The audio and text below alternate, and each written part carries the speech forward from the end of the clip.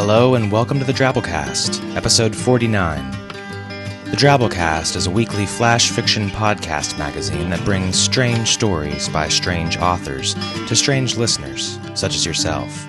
I'm your host, Norm Sherman. Occasionally we come across a story idea that would have made a great Drabblecast.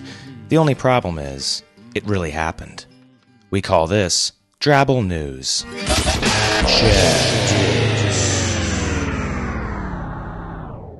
BBC News. 2 Star Wars-loving brothers are planning to set up a Jedi church in Wales.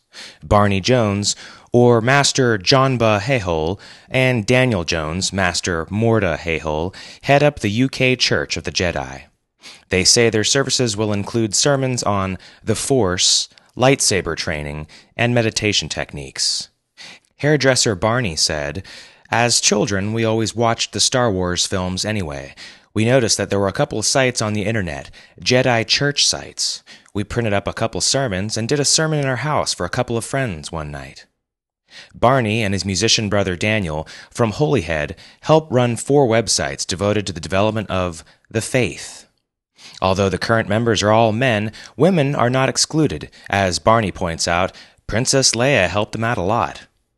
I can't imagine why women just aren't flocking to this thing.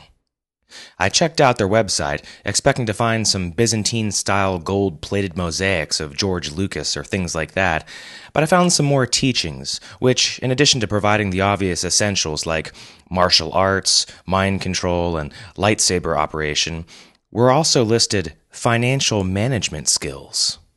May the New York Stock Exchange be with you. So there you go. If you thought the Church of the Jedi was all about kicking ass and slaying Wampa ice creatures on the Hoth Plains, you're just being glib, Matt. You're glib. Just listen to this excerpt from the Doctrine of the Church of the Jedi. We use the wisdom gathered from all our sources in the movies, especially Master Yoda. We then take this information and apply it to modern-day living in our society. Religions base their faith on holy texts, such as the Bible and the Quran. But we base our faith on the impartial and highly accessible stories that George Lucas has brought to us, both by film and by book. Rather than creating strict rules to live by, we take this information as a guide to living a better and more worthwhile life. You can find out more about the Church of the Jedi and even join on their website, a link to which you can find on our show notes. Today's Drabble story comes to us from Gary Lee and is called Swept Off Her Feet. Gary lives in the Atlanta area with his lovely wife and spends his free time writing and laying up supplies against the coming zombie holocaust. He held her close, her head on his shoulder. They rocked slowly back and forth to a song on the radio. Their time together would be short, only this one magical night. He buried his face in her soft blonde hair. She smelled of white diamonds and formaldehyde. Carefully, lovingly, he laid her down just as he had found her, ensuring that not a hair was out of place, and sweetly kissed her pale, cold forehead. He sighed and slid the drawer shut, picking up his broom. Dr. Eddings would be very upset if he didn't finish sweeping the foyer. How necromantic. Our feature piece this week is also about an awkward relationship. It's called Heart to Heart by Chris Castensmith. Years ago, Chris swapped a high-paying job in California for a penniless startup in Brazil in an attempt to make his life impossibly difficult. He succeeded admirably. His fiction can now be found crumpled up in the wastebaskets of 5 different countries. It can also be found in everyday fiction, Third Order, and Forgotten Worlds, and this particular story was first published in 2007's From the Asylum. The story is co-narrated by Kateri Chambers, actress, belly dancer, and ex-flautist of the Baltimore-based traditional Irish band Ash and Rowan, of which I play the banjo. So, without further ado, Heart to Heart by Chris Castensmith.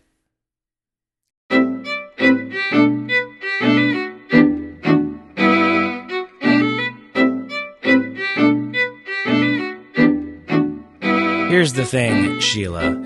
You're the most beautiful woman I've ever met. You're also funny, intelligent, the sex is fantastic, and you certainly have an interesting career, but I just don't think I can date you anymore. What, Carl? What's the problem? Well, let me ask you a question first. What do you consider your job description as High Priestess of Hurl? I provide spiritual guidance to my followers. And how often does one of these followers come seeking spiritual advice? I don't know, maybe once a month or so. That's not too often. So what exactly do you do with all your spare time?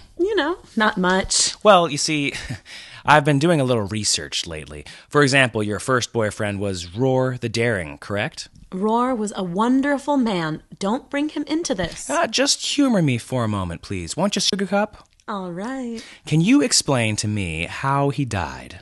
He died valiantly defending the world from invasion of the ancient King Darber and his unholy army of the dead. He defeated Darber in a hand-to-hand combat, but faded into a wraith shortly after from the wounds he received. Doesn't sound like a particularly pleasant way to die, now does it? No, it doesn't, and it's a painful memory I'd rather not discuss anymore. I understand, Sheila, but can you just tell me one more thing? How did King Darber and his undead army return in the first place? I don't exactly remember. Oh, I think you do. All right, I summoned them. And why exactly did you summon them? Well, I found an ancient prophecy that said whoever summoned King Darber would control his army and conquer the world. Only it didn't quite work out that way. He remained in control and began his own conquest. It was an honest mistake, Carl. Anyone could have made it. Now, can we please quit talking about it? Those times are long past. All I want is to have you by my side. Okay, but for just a moment, I'd like to discuss your second boyfriend, Merle the Strong. What about him? Didn't he die? He was a gallant warrior and died a warrior's death. Exactly what do you mean by a warrior's death? Would you care to explain that? No, I don't think I would. I heard he was killed when he destroyed the Heartstone of the demon Ankh. The Heartstone exploded, killing them both. Does that ring a bell? Yes, I told you he died a brave death. Oh, sounds like quite an amazing man. But why would he want to kill the demon Ankh? Ankh was a high demon from another plane of existence who came to our world to destroy it. Merle saved us all, killing him just moments before his materialization became final, which would have made him invincible.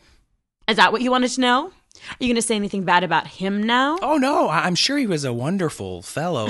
I was more curious how Ankh came to enter our plane of existence. You're the High Priestess of Hurl, so tell me, is it possible for demons to just come and go as they please? Well, theoretically, no. Then how do they get here? Well, they have to be... Excuse me, I didn't quite catch what you said.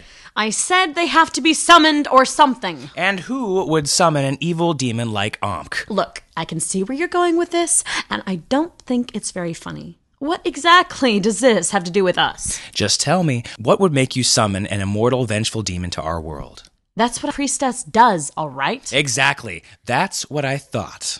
Now, are you planning on summoning any more malevolent creatures in the near future? Sheila. No. Then can you tell me why you just sent me on that quest for the horn of the fabled Riganos? Just a whim. You know, every once in a while a girl just likes to feel loved. Really? What about the blood of the great beast of Rin I battled last week? Just a little something that was missing among my supplies, that's all. Because I started asking around, and it looks like those are two of the necessary components for summoning the evil god Gry, destroyer of worlds. Can't say I've ever heard of him. Sorry, Sheila. I'm a courageous man, but you have a serious problem with the black arts. Or relationships. Or both. Please don't go, Carl the Brave. Who will save us?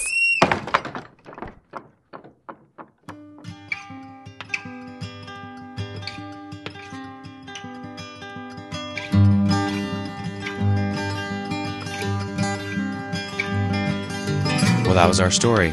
I hope you enjoyed it. Blood of the Great Beast of Rin. Talk about high maintenance. Feedback from episode 43, Jelly Park by Aaliyah Whiteley.